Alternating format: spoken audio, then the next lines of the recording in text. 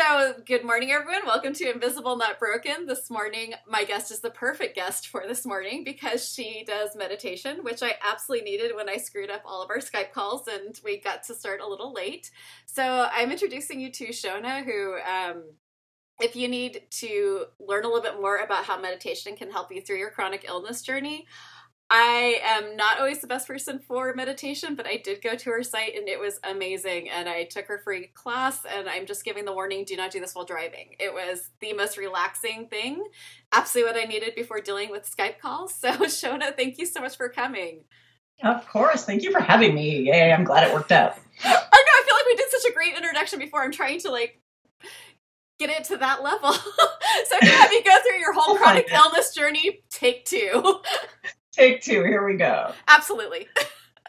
So can you tell us what you're dealing with? What is the chronic illness that you have? I have a chronic neurological Lyme disease. And can you explain neurological Lyme disease? Because I've heard Lyme disease so many times. I've interviewed people with Lyme disease, but I really want to get an understanding of what neurological means for Lyme's. Okay, my understanding, which may or may not be perfect, is that keep in mind we are not the Mayo Clinic, we are not Stanford, right. We just do our best. Although I think all of us get doctorate degrees for having chronic illness. I think so too, but maybe you don't want one. You know, I've been thinking lately, maybe I want less of a doctorate. That would be nice. I could deal with send that. It back. Yeah, or at least one that actually is accredited, so I could do something with it. Maybe somebody would just send us some money for no reason. Yeah, please. By the way, we do have a Patreon account at Invisible Not Broken because being sick in America is expensive, and thanks to the GOP, is going to get a lot more expensive by next week. We'll do that later. Neurological Lyme's disease. So Lyme is a bacterial infection, and my understanding is that if it gets into your nervous system, it's considered neurological Lyme.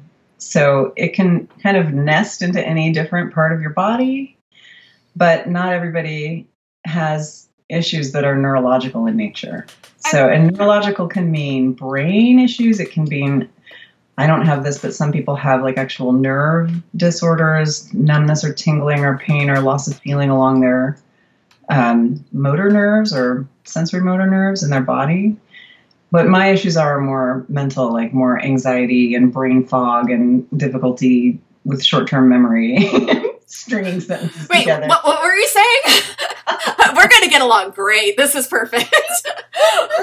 And that's really common for neurological Lyme. Like, yeah, memory issues, anxiety issues, sleep problems, just like weird brain stuff. Anything that keeps you from adulting in the adult world.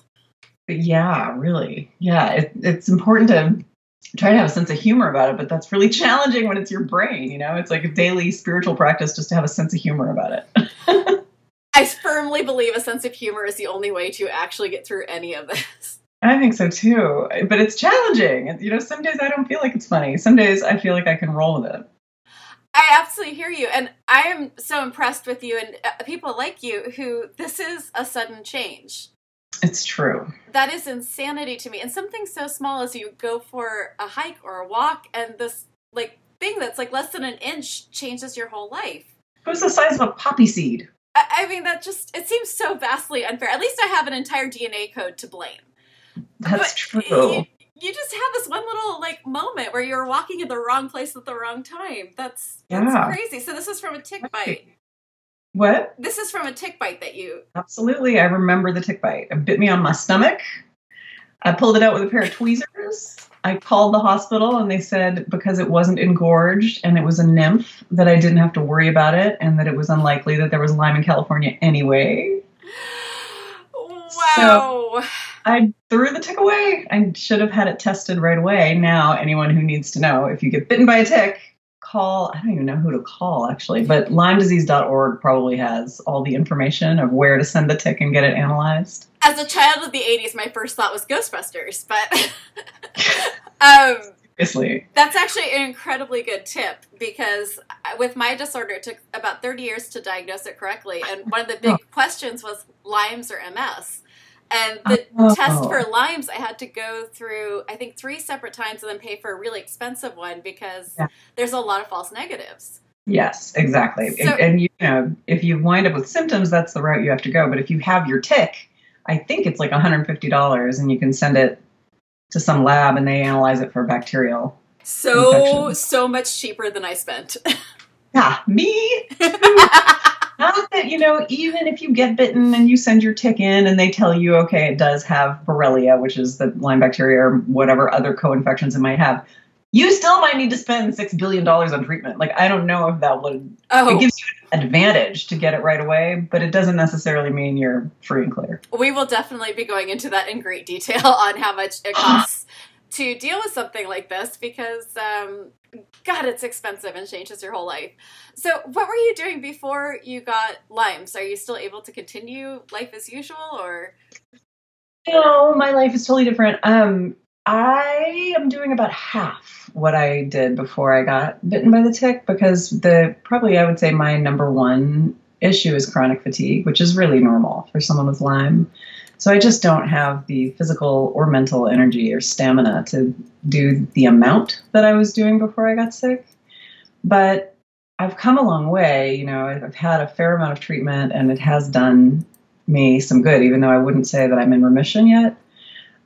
Maybe I will be. Hopefully. I can hope so. Isn't that the dream for all of us? Yes. For now, it's like 50%. I'm still teaching. I own a Pilates studio in San Francisco that focuses on rehabilitation and pain. So my business partner and I kept the studio, and I'm just teaching half-time. Would you like to quickly plug your studio? Sure. It's Hasti Pilates, HASTI PILATES. I am so jealous. Pilates is one of the big things for Ehlers-Danlos, but it is so expensive to go to classes. I know, it's true. It's expensive, yeah. So you're still able to run the business and teach, but it's at a slower pace. Well, I used to teach 7 or 8 hours a day. Now I teach 3. That is a huge difference. But I'm so happy for you that you have a partner. Yeah, because there have been times where I haven't been able to teach at all. I'm very jealous. I bet everyone's missing Kiros. He is dealing with some personal things right now that he has to take some time away from the show, and I miss him. I miss him very much right now. That's wonderful that you have that help to be able to still run something and be sick. It's a very underappreciated thing to have. It's true. No, I feel really grateful that we haven't had to give up the studio. I don't know if I'll keep it. Like, I always thought I would teach till I was in my 80s, and we'll see. That stuff is all sort of, I'm just allowing lots of question marks where before I felt more certainty. Okay, I love everything you just said about when I was a photographer, my husband would talk about retirement. I'd be like, what do you mean retire? I will never not do this. This is like my blood and bones. This is how I see the world. I will never stop. And then, you know what they say, when you're busy making plans, the universe laughs. Yes, it's totally. Kind of what happens, and that's a hard thing to live with the uncertainty for me. How do you deal with uncertainty? I find it the hardest thing, actually. Although honestly, we're all in that boat. The healthy people, guess what? You don't know what's going to happen either. Yeah, but we have to I feel like there's this beautiful ignorance in healthy people. Like, oh my God, it's almost like when you look at kids and they're like, "I will be a firefighter. I'm going to be an astronaut," and you're like, "That's nice." You absolutely might, but there's just this beautiful, lovely ignorance of happiness and joy, and it's all going to work out how I planned. And I'm like, what does that feel like? I don't know anymore. I don't have that feeling anymore at all. I remember what it used to feel like, but I certainly don't feel that way anymore. That's what amazes me about all of you who it's a sudden thing. Like, I've been sick since I was 8 years old. I've been in and out of hospitals from being like a small kid. So certainty has never been something that has been in my wheelhouse. So I'm always just intrigued and adoring it when someone's super like, this is how it will be. And I'm like, you know that? Really? Oh, cheers. Please tell me more. So for you, did you start RedKite before or after you got sick? No, after. I actually launched RedKite this January. So I didn't actually know I had Lyme until last August. So a little more than a year ago. Oh my gosh, this is all so new for you. It's totally brand new. Yeah, it's my little baby project.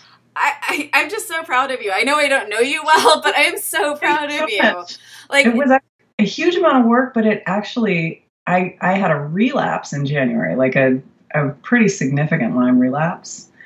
And doing RedKite was a lifeline in a way because I felt awful, but I was so passionate about getting the website up and running that it gave me kind of a, it just distracted me, it took me away. And plus I couldn't work. So I took January and February off teaching and I built the website. So, and I don't know if I had been teaching, would I have had the extra energy to spend that much time building the website? Probably not. So it all worked out at the end. And I'm really, really happy about how RedKite has gone.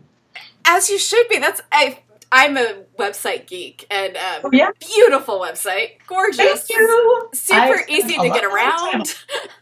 What did you say? And the UI on it is amazing. Like, it's so easy to get UI user interface. It's really easy to get around. Like, it's very easy to be like, this is what I want to do here. I want to get these meditations. And I love that you have an ability to test out the meditations before buying them, and that's so great. I'm going to be spending a lot of time there. That's wonderful. But I'm always so intrigued on how people handle chronic illness suddenly. And for some people, it's a cocooning. Like, you just sort of get into your cocoon, you dissolve, and then you figure out how you're going to build yourself up, if at all. And there's and there's no shade to people who need to spend a lot more time dissolving in the cocoon than others. Everyone's process on that is their own. But like, you created something in that cocoon. You decided, excuse me for being super metaphorical. I'm in the middle of like getting ready for NaNoWriMo, and that's the National Novel Writing Month. So I am like framing everything, getting all of my characters set up and everything. So I'm like speaking in metaphors for the next month. Apologies to everyone. This will air probably in the middle of me like typing furiously 50,000 words in 1 month. So think nice thoughts for me during that time. But like, I think I'm so attracted to that because I started this in the middle of a horrible flare when I had to give up my business, and I was just too sick to do anything, and I needed to find something to occupy my time. Right. And you need to do something with because you may be sick, but you still have your soul, you still have your creative energy. You need to do something with it. And there's actually, I've come to feel like the creative force that comes through the chronic illness community is really amazing. The writing, the speaking, the journaling, the art, the spoken word. I mean, I think that we are forced up. We can't exist in the world as we used to. We have to find some way to get our experience out to the world. Yep. This is isolating. Like, if you're chronically ill, it is isolating. Yeah. And I feed off of people in conversations. So this has been like my lifeline out to everyone. And you're a mom too. Yeah, you have kids too? I do. I have I've got a 17-year-old who's ready to fly the nest, and it's a weird time for me. I had them earlier, so all of my friends are having their first babies right now, and mine's all grown, and my other baby is like junior high age. It's been interesting, and being sick with kids. I don't know how old yours are, but that's a whole 8 and world. 10. That's a darling age. How they process this, and how have you processed being a mom with chronic illness? Well, it's an ongoing thing, and honestly, I don't know. It initially, because I didn't find, it took me till last year to figure out that I even had Lyme. So I kept thinking, there's something wrong with my hormones. My thyroid is off, or this is fixable. It's going to go away. And so that's how I would present it to my kids. Like, I'm struggling, I'm going through a period of ill health, and I need a lot of time to rest, but I'm going to make it happen. I'm going to figure it out. And so now that I know what's going on, and now that I know there's so many question marks about recovery, and if you do go into remission, does it last for a long time? Everyone is so different. Everyone gets their energy back at different levels. I have a good friend who just relapsed again with neurological Lyme, and she's really sick again. So stories like that are so scary and also just so real. You don't have a guarantee. The only guarantee I have is that I have to take really good care of myself for the rest of my life. And I can do that. But how to present this all to my kids is really a challenge. And I mean, I just try to be as honest as I can, and they absorb whatever amount of it they can. And I guess they're just going to grow up with a mom who's struggling with Lyme disease, and they'll have a huge education in what you can do for yourself holistically and with diet, and what the conventional medical world can't do for you. I guess I'm just going to wind up growing up with that information. And in some ways, I'm sad for them that they can't be more just carefree and my mom will just always be there, you know. But in other ways, I feel like, well, it's life. Like it's life. They're getting an education in the fragility of life, essentially, by being with me through this illness. And luckily for me, I'm really pretty functional. Like I have to take a nap in the afternoon, but I still spend tons of time with my kids. I go to their soccer games. I read them books at night. I snuggle with them and help them with their homework. So I cook them dinner. Like I can do all the things right now, knock on wood, that it takes to just like run a household with them. So I don't feel like their experience is too awful. There have been times where I've been spending most of the time in bed, but even then I would just sleep while they were at school and then I would get up and be a mom to them when they were home. So I think for them more, it's psychological for them that they know life is fragile and can be difficult, right? Like they know I have days that really suck and that those sucky days sometimes suck for my kids because I'll be grouchy or just absent. Or like this morning I was like, no, I'm not taking you to a big box store to shop for spider tights for Halloween. Like, no, the big box store will kill me. You know, you said something that's so wonderful about the fragility of life and preparing your kids. And there's a thing that I read that it just hit the solar plexus, which is we shouldn't be preparing the road for our children. We need to prepare our children for the road. And that was like, oh, so much just got like lifted off. I am very good at being guilted. That is like, yeah. I am brilliant at being guilted into just about anything. And that was such a wonderful thing to remember when raising the kids. And but this is life. Safety is an illusion. There are no guarantees. And to prepare them for that instead of preparing them to expect a smooth road, I think there's a lot to be said for that. That's so true.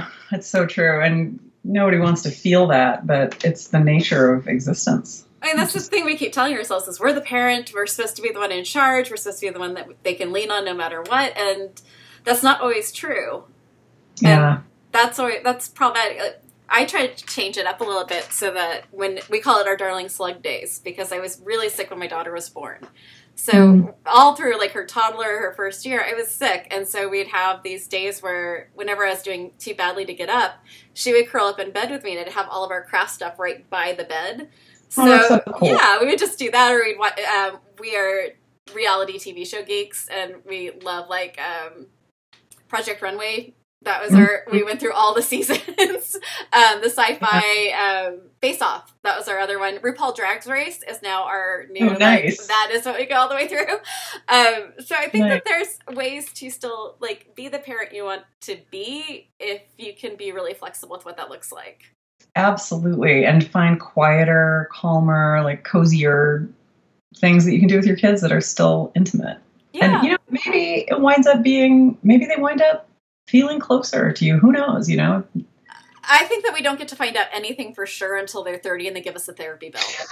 Post-therapy, they can let us know that. Yeah, exactly. I'm like, let me know when you're 30. That was the rule my mom had with me. She's like, tell me everything when you're 30. Like, I'll be over the PTSD of raising you, Monica, by the time you're 30, so you can tell me then.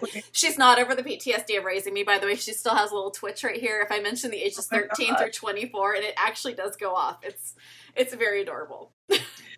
Yeah, it's a little challenging raising kids, and it was, I guess it's true. We just know how hard we were on our parents, so. I mean, my son brings it up whenever I'm like getting grumpy with him. He's like, I'm still better than you were. I'm like, truth. You are like oh, that's funny. 30 times better than I ever was. But still, knock that off. Still be nice. Yeah, be nicer to me. I'm sick. Grandma wasn't sick. It's right. Right. So can you tell me a little bit more about your self-care routine? Because I'm guessing like meditation for you is a way to cope with the chronicness of it all.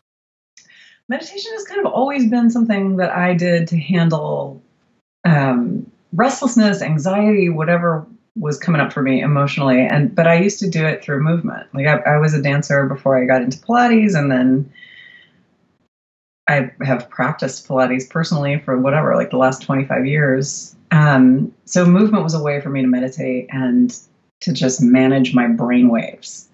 And then when I got sick, meditation was all of a sudden not just optional. It was like the only way to get through feeling really sick and feeling so scared when I didn't know what was wrong. And now, too, honestly, like I know what's wrong and I still have times where I'm just so scared. If I start to feel badly, you're just not sure where the bottom is. You're not sure when you're going to turn around and come back up. Or if you're going to turn around and come back up, it can be terrifying.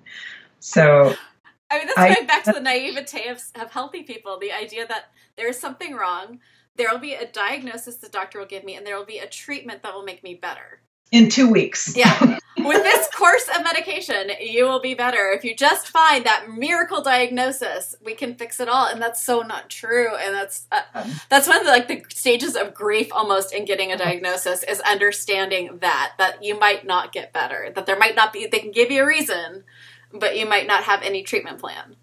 Or the treatment plan might be beyond your financial means. Absolutely. Thank you, America. But you know what? Honestly, okay, I'm angry at America for not taking better care of the chronically ill, but I also understand how difficult that is as a project. Is with Lyme, which is the only thing I really know anything about. It's multifaceted. Like you asked about my self-care plan, it's diet, it's herbs, it's supplements, it's getting rid of heavy metals, detoxifying, it's rest, it's taking care of myself emotionally, it's making sure I feel supported, making sure I feel like I have a passionate reason to keep on living. And then it's medical treatment on top of that. So it's just it's so multifaceted, you can't really expect Western medicine to take care of all that for you. There's some things that they could do a lot better with Lyme disease, but I don't think that they could cover it. I don't think, even if they were doing a 100% amazing job, it's just too systemic and it's too difficult to expect to go to a doctor and be like, yay, I feel better 2 weeks later. I mean, maybe that'll happen someday. Maybe someday they'll come up with drugs that really keep the bacteria in check so that your symptoms are alleviated, but that hasn't happened yet. And we need more money for research. They need to be more proactive about it. I agree with all that stuff. Absolutely. But I also think there's just a part of it where any chronic illness it's a systemic issue and each person is so different and there's not an easy answer, at least not now. I will agree with a lot of that. What I will say is we need to get the actual real cost of what taking care of someone would be in this country, because we are letting the insurance company tell us what it costs to be in a hospital or what it costs to take these drugs or what it costs for a doctor's visit. So once we find out, which would be really easy just by looking at Canada or Australia or any of the other places, then we can go, okay, so it doesn't cost $50 for an aspirin, which, by the way, that's what I was charged in the hospital. So if we get to actually the real cost, we could actually make a decision on whether we could do universal health care here in America with supplemental insurance for those of us with chronic illness, which I believe in Australia is certainly not the $1,000 a month that it can be here. Yeah. So I think that if we didn't give $1 trillion tax cuts to the wealthiest, oh my God, and we got to the bottom of what the real cost for everything is without letting the insurance company tell us what that is and allow competitive pricing with medication, I think at that point we could start having a real discussion on what the country can cover and won't cover. But that's just my soapbox for the moment, because the GOP just released their list of what will not be covered anymore by health insurance, and all of our disorders are on it. Wow. Yeah. All of it. All of it is pre-existing conditions. So, don't know how much longer I'll be an American, by the way. Anyone who would like to adopt me in a country that has socialized medicine, hi, I'm really a great daughter now. I've gotten over the teenage years. Totally, most of the time. 80% over it, I swear. But yeah, that was just released today, and it's, I will get through the terrifying later. Really, we would like to be scared during Halloween time, just not this scared. It's terrifying. You were listing a whole bunch of things on your interview of things that were helping you, and so when I hear paleo diet, I start rolling my eyes until someone educated me on what it was actually invented for. And then I'm like, oh, I really need to get over myself on my snap judgments on things. So do you want to explain how the paleo diet helps you with your Lyme's disease? Yeah, but to start it off is it doesn't work for everybody. I think diet is one of those things you can't just, it's not one size fits all. And so everybody has to kind of experiment on their own body and figure out what works for them. For me, that was one advantage I had is my mom was super into nutrition growing up. So as soon as I felt unwell, I had like 10 billion books on nutrition that I was reading. And I immediately put myself on actually the GAPS diet, which is a little more extreme than paleo. It's a gut healing diet. I can't remember the name of the researcher who came up with it, but she's English and she does research with autism and its relationship with gut health. But I just knew that diet was for me. And it's a lot of bone broth. It's a lot of like really well cooked meat and vegetables. So just super easy to digest and assimilate. And you cut all sugars. So as soon as I put myself on that diet, like 2 days later, I felt 50% better. And this was way before I knew I had Lyme disease. But so many of my symptoms were gone in 2 days. So I don't think I'm still on a hardcore GAPS diet because I'm not doing so much soup and stew anymore, but I just eat like meat, vegetables, and nuts, and that's it. So there's like nary a sugar that goes through my body, except for sometimes some coconut water. That is the hardest thing for me to give up is the sugar. It's really hard. And you know what? Honestly, I have friends with Lyme who don't do it, who aren't on this diet, and they're doing fine. So it's not for everybody. But I just, in my heart and in my gut, I knew I had to do it. So I feel like there's something to be said for that with diet too, that your intuition, your physical intuition will tell you what'll work for you. I couldn't agree more with that. It's so funny how much we ignore what our physical body tells us. Like, I always try to teach my kids, like, if there's something in your gut that feels wrong when you're about to make a decision, trust that before you trust your head or your heart. Like, so trust the gut. Like, if your stomach feels tight or gross or sick, it's really a good sign that you need to reevaluate quick. Yes. Especially my daughter. I know it's like sexist of me, but I'm like, if you're in a situation and there's someone around you and your stomach tightens up, just walk out, call me. I will come get you. Like, don't even question it. Just don't worry about being polite. It's okay. That's good advice for girls and boys, honestly. It really is. Like I said, that was very sexist of me, but it was, and this is my first time raising a boy, and I got to be a girl, and yeah, exactly. He is such an amazing person, and I'm so proud of him for growing up so well, despite that I have no idea what I'm doing. So that's not even know what you're doing. No, I hope not. Because otherwise I'm all alone in the I have no idea. I'm just trying. Social experiment at its worst. Compassionate winging it. Oh my God, I need that on a t-shirt. That is brilliant. I love that. So you have a very different kind of disorder than I have in that there are actual treatment options for you. And I don't know how, like the treatment options that they give me are just management. There's no treatment. There's no real hope of remission. What is that like to have hope? What is that like to have things that might be very expensive to try or very hard? It's challenging. It's difficult. See, I wanted you to say that so I didn't feel so bad. That said, I'm really happy that there are some treatment options. On the other hand, they're so expensive and you don't want to waste enormous amounts of money and then be disappointed. So the way I handle it is by using a medical intuitive. So I have a woman who I work with who I love. She's awesome. And I call her if I'm considering a treatment and I ask her if it's worth it and how it looks for my body. And she's never steered me wrong. She's really, really good at kind of reading my system and telling me which treatments are going to work for me. So I've done IV antibiotic therapy now for like 9 months. And I never would have considered that prior to speaking with this intuitive. But she was like, I never recommend this. I've only recommended this to one other client in the entire time I've been working with people with Lyme, but it's a really good fit for your body. And she was right. It actually has helped me enormously. And it hasn't been cheap, but I'm glad I've done it. I don't know. No, that's fine. So I did some research while I was getting your show notes ready, and I was blown away by what's not covered for Lyme's in health insurance. Yeah, and there's like articles from Harvard on, like, and I did read them on, because I'm a nerd, on the controversy. Do you know why? Because like I did read them, I don't understand them. Do you understand why Lyme's is not covered at all by No, I Health honestly don't. insurance? It's an ongoing fight, and the Center for Disease Control needs to change their rules about recognizing chronic Lyme as an actual thing. Right now, they cover like a couple weeks of doxycycline if you test positive for antibodies, which many, like I tested negative for antibodies when they tested me. I believe that test is only about, like, I don't know, 30% reliable. So, and I could be wrong about that number. That's just pulling that out of the air. But yeah, so it's an ongoing political fight, basically, with all of the sort of bureaucracy and stodginess and personalities that get in the way of actually moving something forward politically. So, and I think the CDC would actually have to change their, I don't know what to call it, but they would have to change the rules essentially about what Lyme is and can it become chronic, and if it does become chronic, then what? Like, are they going to cover IV antibiotics for 9 months to a year? That would be a huge step.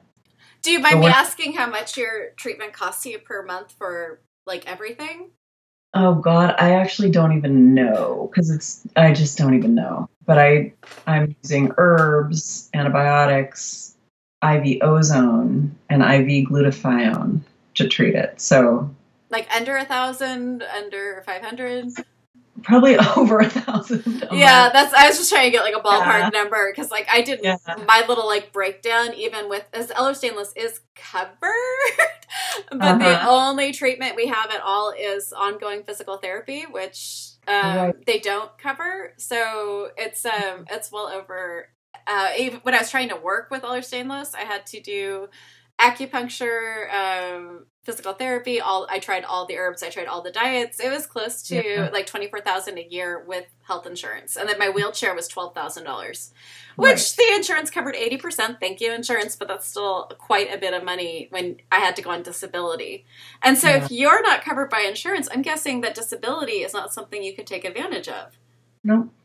Yeah, so that's like a huge amount of income that your family would be missing if you can't work from something that the CDC has just randomly decided, no. It's like fibromyalgia that just got on the list. Like, just got on the disability list right now. And I'm like, so there's got to be reasons for this that I don't understand. Yeah, I mean, I think it's politics at the end of the day. God, my favorite word. I know. It's really... To me, that this is part of the reason why I felt like I wanted to start RedKite meditations and start writing more about my experience with Lyme, is the more people are talking about it, the more it just becomes public knowledge, the more that awareness is raised, and hopefully at some point things will change structurally within the CDC and within insurance companies, although I think it's going to be a while. I mean, maybe it'll happen in the next 10 years. I don't know. But God, there's so many people with Lyme, and I'm really lucky that I can work half time. A lot of people can't work at all. So, I mean, it's just staggering. And like you said, it's a tiny little tick bite. Like, it's just unbelievable, the financial burden that it's got to be just crushing thousands and thousands of people. Absolutely. And you're talking about something that is not only you can't take advantage of your insurance, you can't take advantage of disability, but you're also losing income and opportunities as well as you're sick. And you're, like when I was a photographer, I'd go to all these networking meetings and they were always at night, and then I got sick and I couldn't do those anymore. So that was a huge opportunities lost there. Yeah. Oh my God. It has to be millions and millions of dollars every year in lost productivity. And then you think about, well, how much would it cost to actually cover treatments so people could be more productive and not lose that tax revenue? I mean, if we're going to go capitalist, let's go capitalist and actually look at, I'll play by your rules if you want me to argue with you. Yeah.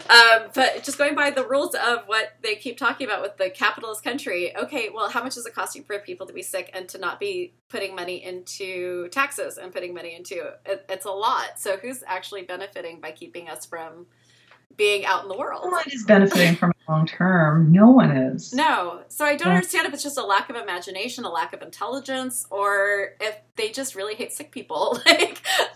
I mean, I don't know if I'm right, but it seems like chronic illness, everything I've read says that chronic illness is on the rise, partly due to toxicity in the environment.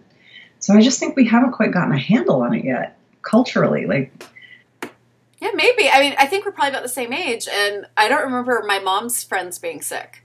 I only remember one person having breast cancer, and I can't tell you how many of my friends that I've lost in the last 10 years. People who are really sick right now. My mom's friends weren't sick.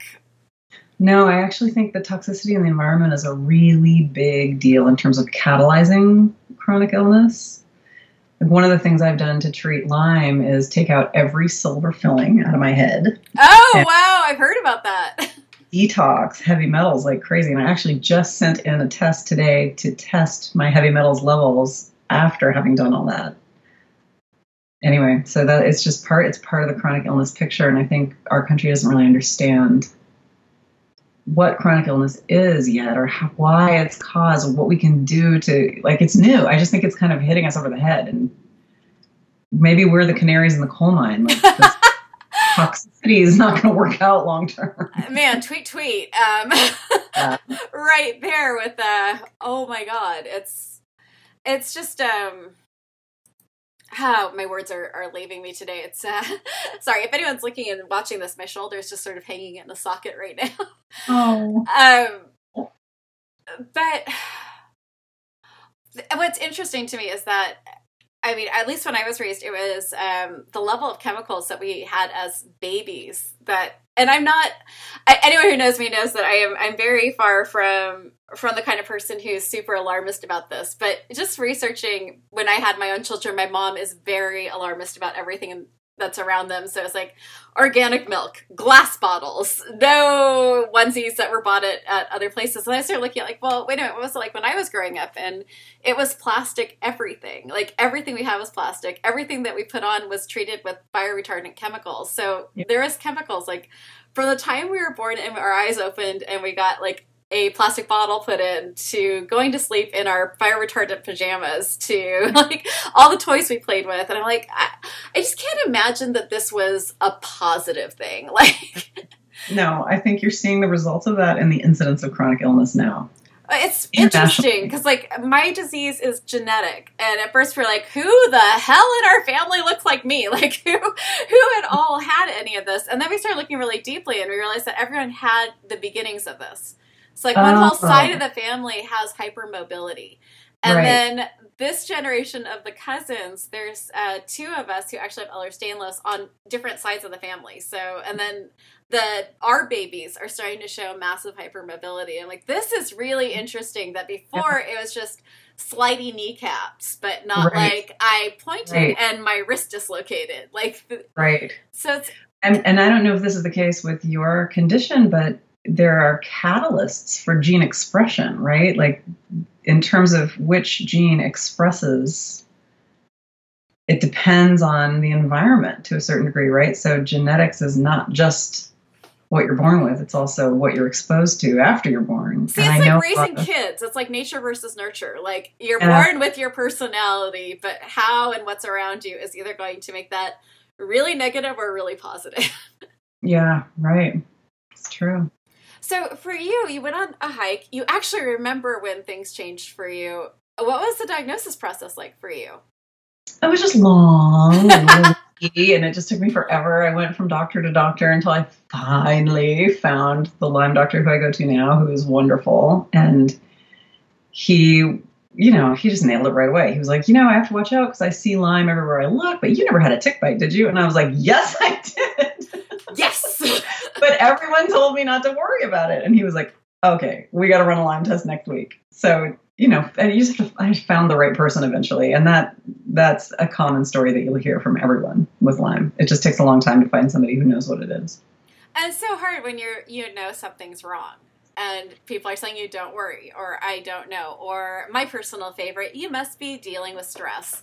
Yes, I'm stressed. I don't feel well. Yeah, shocking. All of us are stressed. Not everyone has Lyme's or Ehlers-Danlos or, like, it's like this catch-all, especially when you're female. It's like, you couldn't possibly be sick. You just are stressed. I'm like, you're not adding to the calmness of my life right now. No, it's so true. Yeah. So, what was your first round of treatment options? Did they give you anything that really helped or Yeah, worked? I tried herbs first. I started the diet stuff by myself right off the bat. And I was also, taking supplements like iron and vitamin D just to kind of get all my levels up. But then when we found out it was actually Lyme, I started with all the herbs that are beneficial for Lyme. And I was hoping that maybe I could just do that. So I did that for about 5 months. But then that was when last January I had a relapse.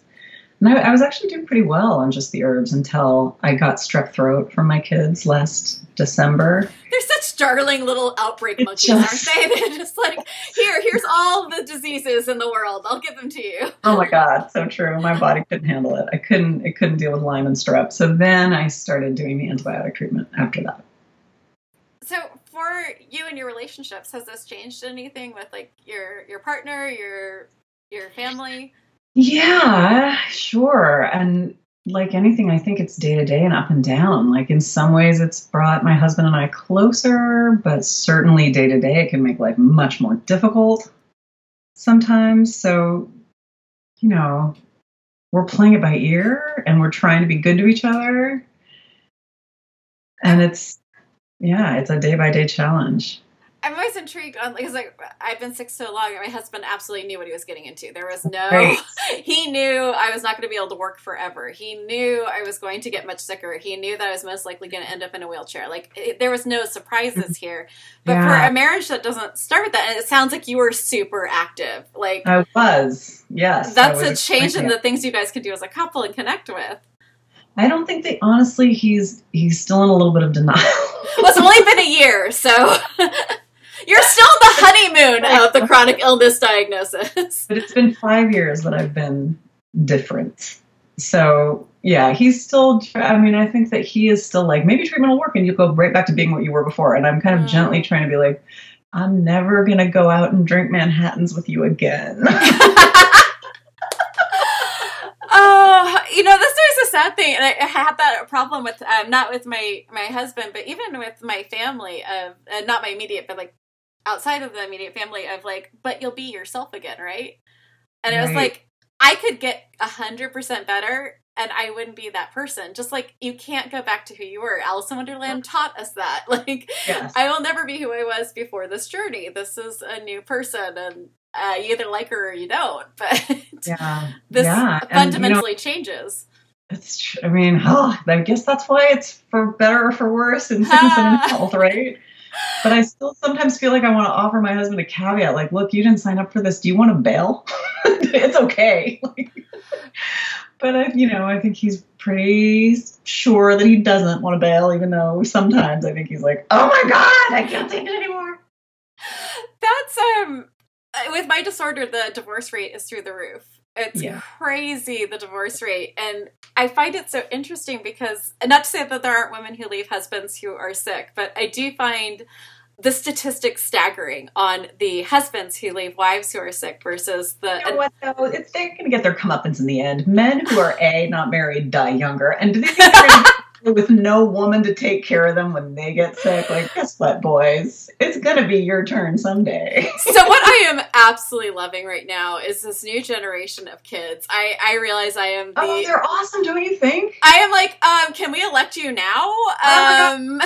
Go millennials. You guys are awesome. Yeah, right? I completely agree. I am so jealous that I was born in the wrong time period. Oh, me too. I totally agree with you. God, they're so much more accepting and open-minded. Yeah, I was just talking to my son's friends, and I won't out anyone because that's not my place to say, but I will say that he does have friends who are like, I am non-binary. I am what is it? Asexual romantic. And I'm like, what the hell is that? It was like, I feel romantic feelings. I want to have the notes and the hand holding, but all the rest of the physical stuff not in. I'm like, was that something I could have chosen in high school? Like, could I check that box?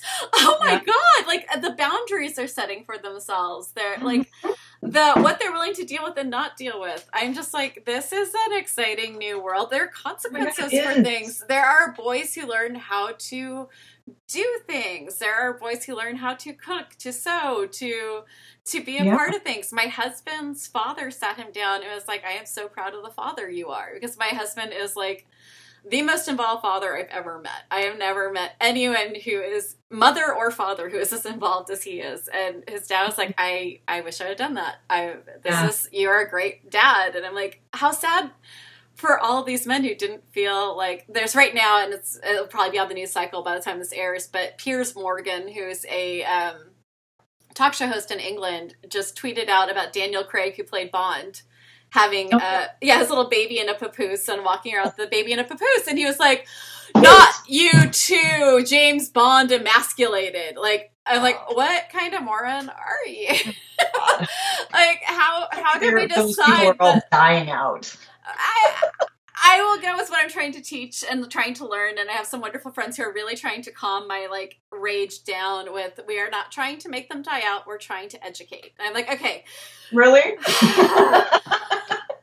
I'm doing this for me instead of for them. I'm going with the Eleanor Roosevelt, hating and raging at people is drinking poison every day and expecting them to die. So I am going with it's a work in progress. The Kavanaugh appointments, I've had a hard time with that. Like, I think I was on board with that right up until he got nominated, and then I lost it. I was rocking back and forth in a corner. I'm actually not kidding. I had an anxiety attack as I watched her. I felt like I'm too sick to really go out and fight. I am too sick to go out and march. But I can at least witness her speech and her speaking and being brave enough for that.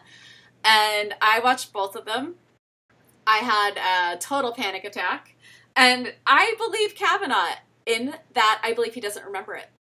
Well, you might be right about that. I believe that anyone who says was it 3 Fs or 4 Fs, which anyone of our age group knows what that means, knows that forget them is the last F. And I am sure that by the time he walked out the door and got more drunk, he didn't remember any of it. It wasn't important to him.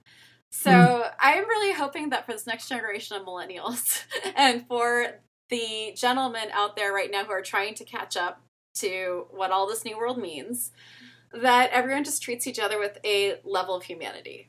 That we all decide we don't get to X out the humanity of anyone. Yeah. So, thank you, Jen Toll, and anyone who's listening to this, go back and listen to her interview, and we did a whole podcast on chronic illness and political involvement where she totally schooled me on this idea. Cool, that's so cool. It's, as I am very political, I have been since I was a kid. I was raised by hippies. So to suddenly be too sick to march, too sick to even like write to my congressman, it's been like, how do you still stay politically active and self-care during the Kavanaugh trials? How do you deal with this when you are a victim of sexual assault and you're watching the Supreme Court justice? Now we have 2 sexual assaulters on Supreme Court justice, anyone who's keeping track, and one who's a president. Like, how do you process that? Like, anyway, we got really far away from Lyme's. My apologies. I am brilliant at getting off. Political involvement is a good discussion to have. And yeah, I mean, now more than any other time, one way is just talking about it. Just talking about recognizing the humanity in other people, whether they're sick or whether they're female, they still need to be treated with respect, dignity, listen to them, be nice to them. Shocking ideas. You don't know why someone is sick. Try listening and saying, I don't know what's going on with you. Let me refer you to someone else. So just that would be amazing. The 3 hardest words in the English language are I don't know. And I don't know, especially if you have an advanced degree. Yeah. That's something that even in business and in the world we need to get so much more comfortable with saying is I don't know. As parents, we need to get much more comfortable with I don't know. It's just a gift you can give someone else to listen to them, believe them, and then tell them you don't know. My God, I would have loved to hear that from any number of doctors. Well, and getting to the self-care of it all, taking care of yourself, forgiving yourself is one of the best lessons you can teach everyone around you, because if you're not holding yourself to an insane level of perfectionism, it gives the people around you the ability to trust you that they can give themselves a break as well. Absolutely. Well, I only have one last question for you because I will talk to you all day and kidnap you, and this is way too much fun. What do you have that's your hack for dealing with chronic illness? Do you have like anything that you've been able to buy, anything you've been able to do that is how you get through this? Honestly, it's meditation, seriously. And that's why I made the site RedKite Meditations, and it's what I hope to share with other people with chronic illness is just how much solace meditation offers. And there's so many different ways to meditate. Not one person's meditation is going to be the same as another. And I mean, I think sometimes that's a little bit of a barrier to entry and feeling like, well, I just can't sit there in a cross-legged position and pay attention to my breathing. Guess what? I never meditate like that. Oh my God. Thank you for that. There's a way to it. What it means is becoming present with your soul. So that's open to creative interpretation on 1,000 levels. And I am having so much fun writing about it and practicing it in different ways for myself. I read voraciously other people's writing about it. And I still use the meditations that I recorded because they still really work for me. They settle my nervous system and they bring me into a feeling of relaxing within the contents of my own spiritual being, which is what I need sometimes just to make it through the night, you know? So that's, if I can share that with other people who are chronically ill or suffering from anxiety, then I've done my part with, it's like, that's what I'm here to do. That's my goal at this point. Speaking as someone who is basically a gnat with a cocaine addiction level of attention span, I was so blown away by the meditations. I listened. I really loved. I found them incredibly easy to do and relaxing, and that's saying something for me. I also want to point out this is not an advertisement. We are not being paid to say any of this. I don't, as of right now, take advertisers for Invisible Not Broken. So when you hear us talking to someone who's dealing with something and also talking about what they are doing, it's just to amplify what we think is really awesome and to amplify their voices. So please do not contact me for advertising opportunities. That's not what we do here. We get a lot of them. And thank you for thinking of us, but that's not how this works here. This is, we are not profit. So if you want to help us, go to Patreon. That's always lovely. We're Invisible Not Broken there. We are going to wrap up because we're almost at an hour and I cannot thank you enough for being with us. If you would like to learn more about Shona's webpage of RedKite, go to our show notes. I have every way to get a hold of her that she has, from her Facebook to her Instagram to her website. And you can always try out the meditations before buying them. So Shona, thank you so much for being here. Thank you. That was so much fun. I really appreciate it. Until next time, be kind, be gentle, and be a badass.